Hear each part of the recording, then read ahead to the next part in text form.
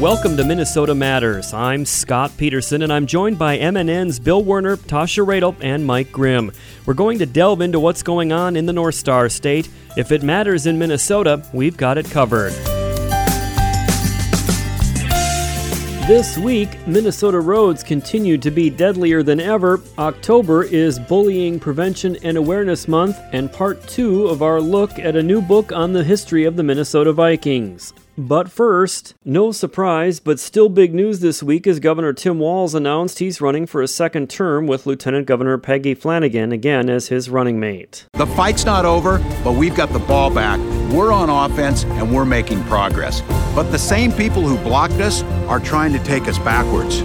Their dangerous views, discouraging vaccines and masking, downplaying COVID, put politics ahead of science and put lives at risk.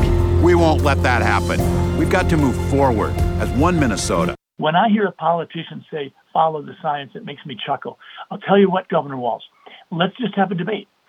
Governor Walz at one table, me at another, and let the people judge. Former State Senator Scott Jensen, a medical doctor and one of the governor's Republican challengers, wasting no time in framing what will likely be one of the top issues of the campaign. Another Republican challenger, Ham Lake Senator Michelle Benson, said Walz, who's a former teacher, does whatever the Education Minnesota Teachers Union tells him. In August of 2020, elementary students could have gone back to school. Instead, he shut them down and he made the opportunity gap in Minnesota even bigger. The governor responded, students are at the center of decisions during the pandemic. When it came time for outside groups to take a look at what these last 18 months meant and where it was the best and safest place to be a child, it was right here in the state of Minnesota. We just don't think that you should force people to be vaccinated. We don't think you should force people to wear the mask. Brainerd Lakes area senator and former majority leader Paul Gazelka, another of the Republicans, vying for his party's nomination to challenge Walz.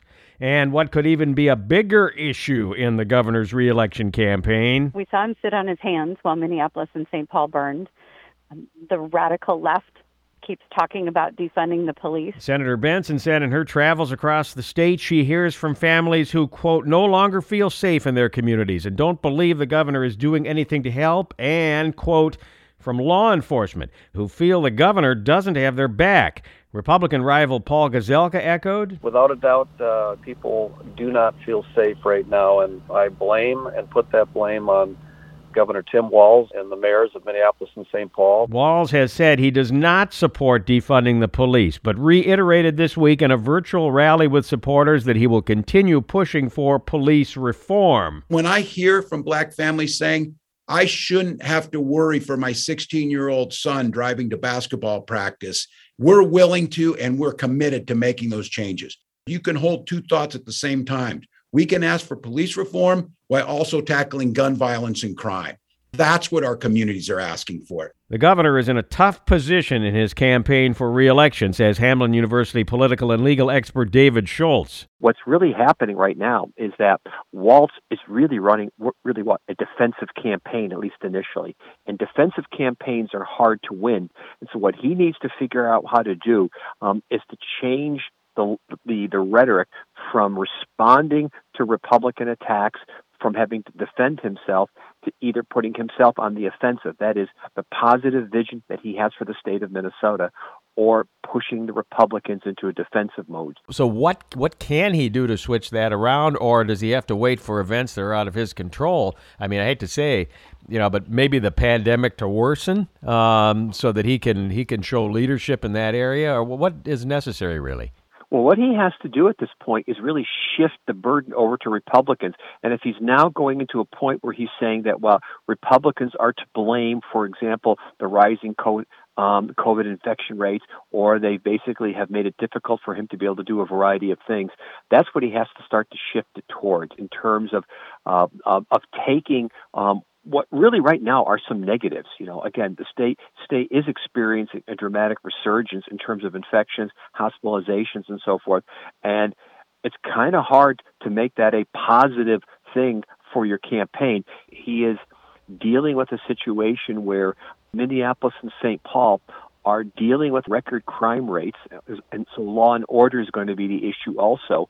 And this may be something that's largely out of his control. He really can't control what's happening in Minneapolis and St. Paul, but yet nonetheless, what's happening there is going to dramatically impact his campaign. So given the circumstances he's presented with, what can he do to turn this the other way? He has to figure out a way of really shifting the rhetoric. Again, the way I describe it is define or be defined. And right now, the Republicans are in the position of being able to define Walz as the candidate who is overseeing what? Perhaps an unsuccessful war against the pandemic, as a governor who's tagged perhaps as being soft on crime. And Walz has to figure out a way of coming out from under that. At the same time, I think he faces challenges, that is Walz within his own party, that there are many of the liberals within his party, the more progressive wing of his party, that criticizes him for not pushing hard enough, for example, on police reform after the death of George Floyd. So he has to shore up, that is the governor, has to shore up his progressive wing of the base, still hold the moderates, and then persuade those suburban swing voters that he is a better alternative than the Republicans. Professor Schultz says Republicans, on the other hand, are in a much simpler position with their political base. Enforce the existing laws and get more cops on the street. Scott? Thank you, Bill. We'll have more Minnesota Matters after this.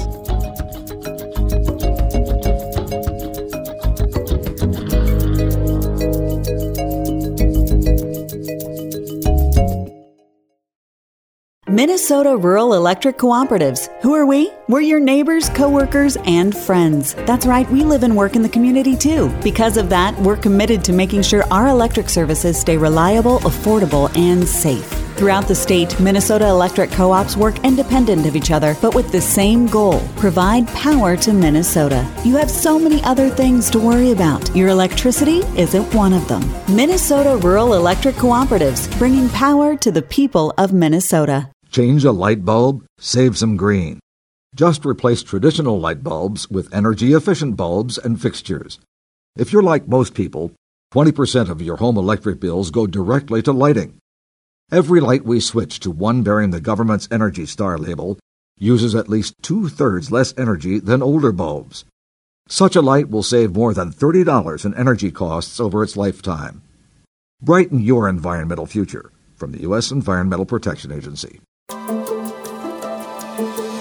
Welcome back to Minnesota Matters. I'm Scott Peterson. As Minnesota approaches and surpasses 400 traffic deaths on the state's roadways for the year, public safety officials are calling for drivers to do better behind the wheel.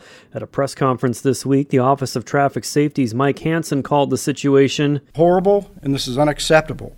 And we've been pleading with Minnesotans about the traffic fatality crisis that has taken place since the start of the pandemic last year. The effort we've been putting into this problem over the past year and a half has been extensive. Some may even say unprecedented. Most noticeably, there has been extra attention to the speeding problem, which is everywhere in Minnesota. So we've been working on social media, we've had extra patrols out there with our law enforcement partners, and we've held numerous other types of public outreach events and press conferences. Minnesotans may be familiar with our regular campaigns around behaviors such as distracted driving, the importance of wearing your seatbelt all the time, and impairment. They're important, and these help save lives across the state. But we're past familiar campaigns now. Things have drastically changed on Minnesota roads in a very tragic and horrific way.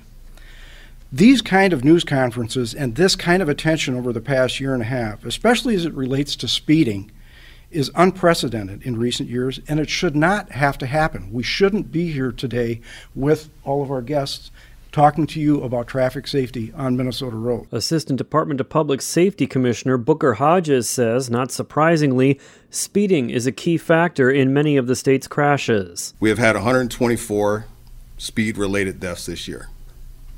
People just need to slow and you insert the 4-letter word here, down. There's a song titled Last Kiss by Frank J. Wilson, and it was later redone by Pearl Jam for those of you who are a little bit younger. It was one of the saddest songs I believe ever made, and it's about a car crash. Part of the lyrics goes as follows. I raised her head, and when she smiled and said, "Hold me, darling, for a little while," I held her close and I kissed her, our last kiss. I found a love I knew I would miss. But now she's gone, though I hold her tight. I lost the love of my life that night. And everybody knows the lyrics. Where, oh, where did my baby be? Or where, oh, where could my baby be? The Lord took her away from me. Slow down. Stop drinking and driving. Stop smoking weed and driving. Stop popping pills and driving. Stop texting and driving, so we can all stop having our last kiss with our loved ones, due to their lives being taken to a preventable traffic crash. Kellen Schmidt was the victim of a traffic crash in 2021, and he shared his heartbreaking story at this week's press conference. I work for a local utility company here in Minnesota. In March here of 2021, I was struck by a semi. And I was at work on a Friday afternoon, half hour before leaving for the day. And I currently am struggling from a traumatic brain injury. My life has changed. Before my brain injury, I was very active. Life was great. I married a beautiful wife. We've been trying to have kids. We've been trying to start a family. And now our life is on hold. I can't do the things I want. Every night when I go to bed, I just don't even want to wake up the next day. I can't sleep. Going to bed, it feels like somebody is literally taking a knife and cutting my brain out. The headaches are severe. Life is just not the same. I worry life is never going to be the same again. I go to treatment almost every day. I go to physical therapy. I go to all my clinics, my appointments. I go past my coworkers. I see them working on power lines. I go past the other utility companies, and I see the men and women out in the field working up high in the air, and I just wonder if that's ever going to be me again. I love my job. I would do anything to get back out in the field. A couple years ago, I had over 1,000 hours just in overtime. I live to work. There's no better feeling than going out in the middle of the night and getting the customer's power back on. I recently just bought a brand new boat. That boat sits in the garage. I look at it. Didn't get to go on the trips I wanted this summer. It just sits. Didn't get to go on the trips I wanted with my wife. My summer was ruined. Hunting season's coming up. Can't hunt. Can't do the things I wanted to do. Like I said, the plans for starting a family are put on hold. We're talking to the doctors, trying to figure out the next steps. I spend my days and weeks scheduling therapies. I spend my days going to therapies. I go to talk to the doctors, and we both bang our heads off the walls figuring, what's the cure? What is the cure? How can we get this brain injury past us and get back to work? Get life back to normal? Is there hope? Is there hope? My message in Minnesota, my message to all you drivers is put both hands on the steering wheel and just drive. Minnesota Matters returns after this.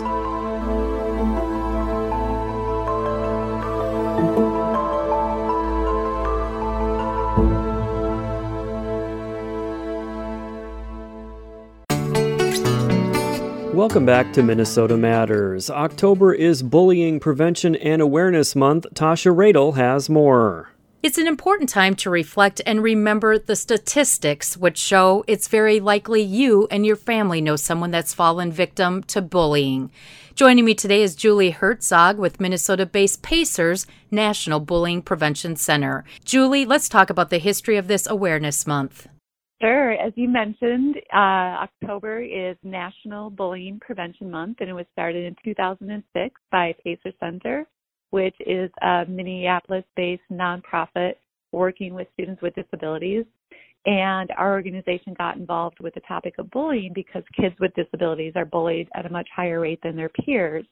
And so we started the National Bullying Prevention Center, and that our project is for all students. And so when we started this the month in 2006, we realized there was a lot of interest, and so we wanted to add a signature day to really have like a hallmark event to recognize the month. And so in 2011, 10 years ago, the first Unity Day was held.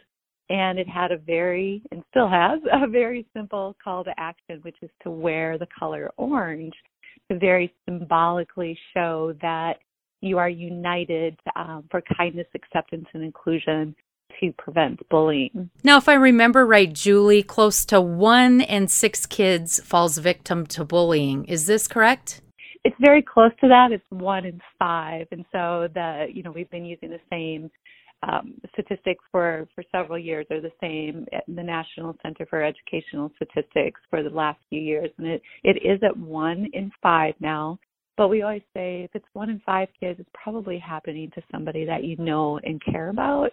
And there's also the great probability that it's underreported as well. And so, it might be even happening more frequently than that. And so we do know, too, that we've been talking about the topic of bullying for a while. And I think it used to be viewed as just a natural rite of childhood passage. It was like the old adage, sticks and stones will break your bones, but words will never hurt you. And we realize now how demoralizing bullying is. Not only what happens to kids physically when they're pushed or shoved or their belongings are destroyed or taken, but also what happens to them emotionally. And there's so much that the research is showing, everything from kids not wanting to go to school for fear of being bullied, all the way up to just, loss of sleep, getting physical symptoms such as stomach aches or headaches because they're afraid to go to school and face the people who are bullying them. But there's also things that are much more serious, like anxiety and depression, and even kids who are doing, self-harm in response to being bullied. So it's still a very serious issue. Well, this is really hard to admit, but it still troubles me to this day. I was actually bullied starting in the 5th grade. I remember playing Foursquare on the school playground and a female classmate of mine throwing worms at me and saying, not so nice things to me. It actually still haunts me to this day. I'm assuming that bullying doesn't end on the playground these days like it did for me when I was a kid. I got to leave school and go to the comfort of my home. Has social media and electronics worsened bullying? Oh, absolutely. It has evolved in the way, just as technology has evolved, so has the way that people bully or kids bully. And if you think about it, years ago when we first started talking about this topic, it was limited to the playground or the classroom. But now with social media and other forms of technology such as gaming and text, kids have the opportunity now to instantly reach thousands of others with negative messaging about someone else. And so the hurt and humiliation is just exponentially compounded when you think it's not only the people who can see it physically at a school, but now they read it online, and and the harmful effects of that are just absolutely devastating for kids, because you can imagine what it's like to open up a social media site and see something negative posted about yourself, and there's that opportunity for thousands of others to read it as well. It's absolutely devastating for kids. And Julie, I'll admit, when I was bullied, it was really hard for me, I guess, to tell my parents, or any adult for that matter. I don't know why. Maybe it was pride, or just the fact that maybe I was disappointing someone. Does this hold true for many bullying victims? Yeah, and that's such a great point, because our first point of advice to all kids is to tell someone, but it's not that easy to do, because number one, there's a lot of emotion when you're bullied. You can feel sad, you can feel anger, you might feel like you did something to deserve it. And it's not always easy for kids to tell an adult, but we really try to stress with kids, this is, if you're being bullied, it's not your fault. You have the right to be safe, and that we're going to work together with you to find a solution to this. And I think, that support is so important, because what happens is so much of bullying now, if you think about the internet and online, but it's happening outside the view of adults. And so unless someone is telling an adult, they probably, the chances are they may not even know it's happening. And so we always tell, if you're being bullied, please tell an adult. Or if you see somebody being bullied, we really encourage kids to either help that, your peer tell an adult, or report it yourself, because without adult intervention, oftentimes bullying doesn't end. Well, we're about out of time. Julie, I want to thank you so much for your time today. I really appreciate you and all you do there at Pacer to combat bullying. Yeah, thanks for having us on the program, and we appreciate all you do for this important topic. Back to you, Scott. Thank you, Tasha. Minnesota Matters returns after this. Welcome back to the Dog Show. Up next, we have Satchmo. Satchmo is a member of the Shelter Pet Group. That's right, a group known especially for their couch-snuggling, ball-chasing, face-licking, tail-wagging, backyard-hanging, and, of course, companionship. And what breed would you say Satchmo is? I'd have to go with maybe a lavish terrier-hound chihuahua-looking kind of mix.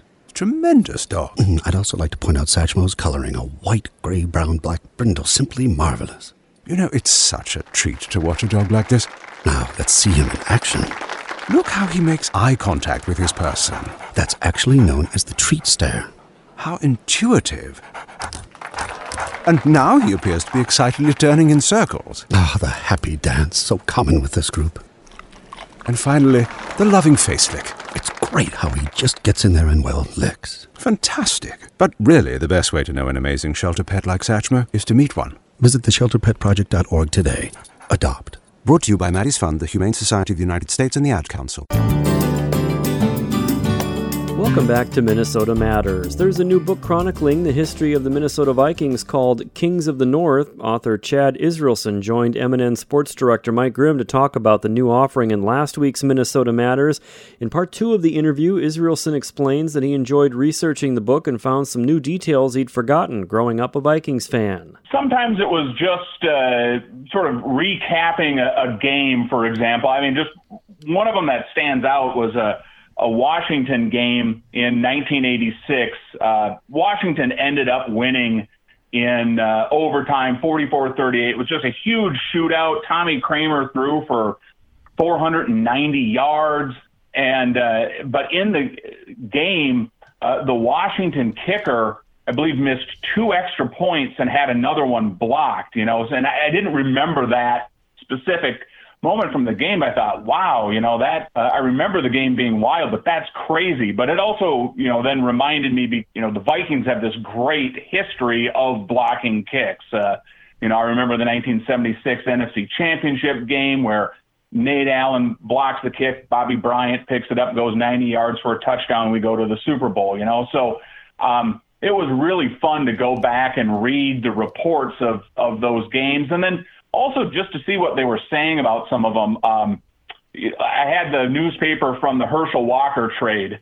Oh. And I won't say who it was that wrote it, but, they were talking about how we fleeced the Cowboys and, this was such a great trade. And, we really pulled one over on those bumpkins down in Dallas. Kind of missed on that one, but. Yeah, that's the history won't look fondly upon that one, I guess. No, but it was, that part of it was a lot of fun. I obviously as a historian, I love researching, and since the Vikings are one of my favorite subjects, just going back into those old Viking reports. I mean, that was something that, I would get in the mail and couldn't wait for it to come.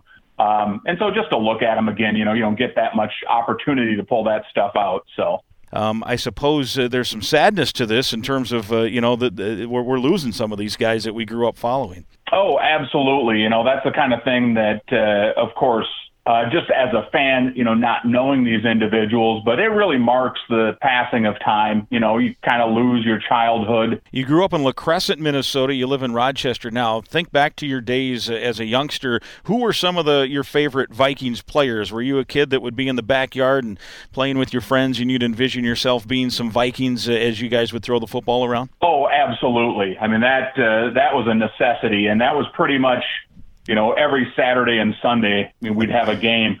My favorite players, I'm able to straddle those eras, so I still have the Tarkington, Foreman, Page, Eller, Marshall, and I was, of my friends, I was, the maybe the smallest built. So I was on defense, I was Jim Marshall. Fran Tarkenton, obviously favorite. Everyone loved Chuck Foreman and his spin move. And then really for me, as I started to get a little bit older, it was the receivers, Ahmad Rashad and Sammy White. Loved them. And I loved the receiving running backs that the Vikings had, Ricky Young and Ted Brown. And then, of course, it just keeps going from there in the 80s. Hassan Jones was always one of my favorite players. He's kind of a guy that most people don't remember, but great hands. Of course, you move into the Anthony Carter era as well with him. On defense, Joey Browner, Scott Studwell. So it's just, as I wrote this book, just going through and thinking, wow, there has been so much talent that has gone through Minnesota. I mean, you could start just a Hall of Fame defensive line with Page, Randall, Carl Eller, Chris Dolman, another all one in the, we lost, in the right? National Football League Hall of Fame. So yeah, it's again just been a lot of fun, sort of reconnecting with my memories of these players, and I'm hoping then that this book allows people to do that for themselves as well. Yeah, it's a great history. The name of the book is Kings of the North, Photographs and History of the Minnesota Vikings. The author, Chad Israelson, has been our guest. It's a great book. I think Viking fans are really going to love it. It's brand new. How can people get the book, Chad? You can get it wherever books are sold. So whatever your preferred format is, if you want to order it from your local bookstore, Barnes & Noble, Amazon, whatever the case may be, wherever books are sold, you can get it. Awesome. Very good. Thank you. Thank you very much for having me. It's been a pleasure. And Skol. That's Kings of the North author Chad Israelson with MNN Sports Director Mike Grimm. That is going to do it for us for this week. Thank you so much for listening, and please tune in again next week for Minnesota Matters on this MNN station.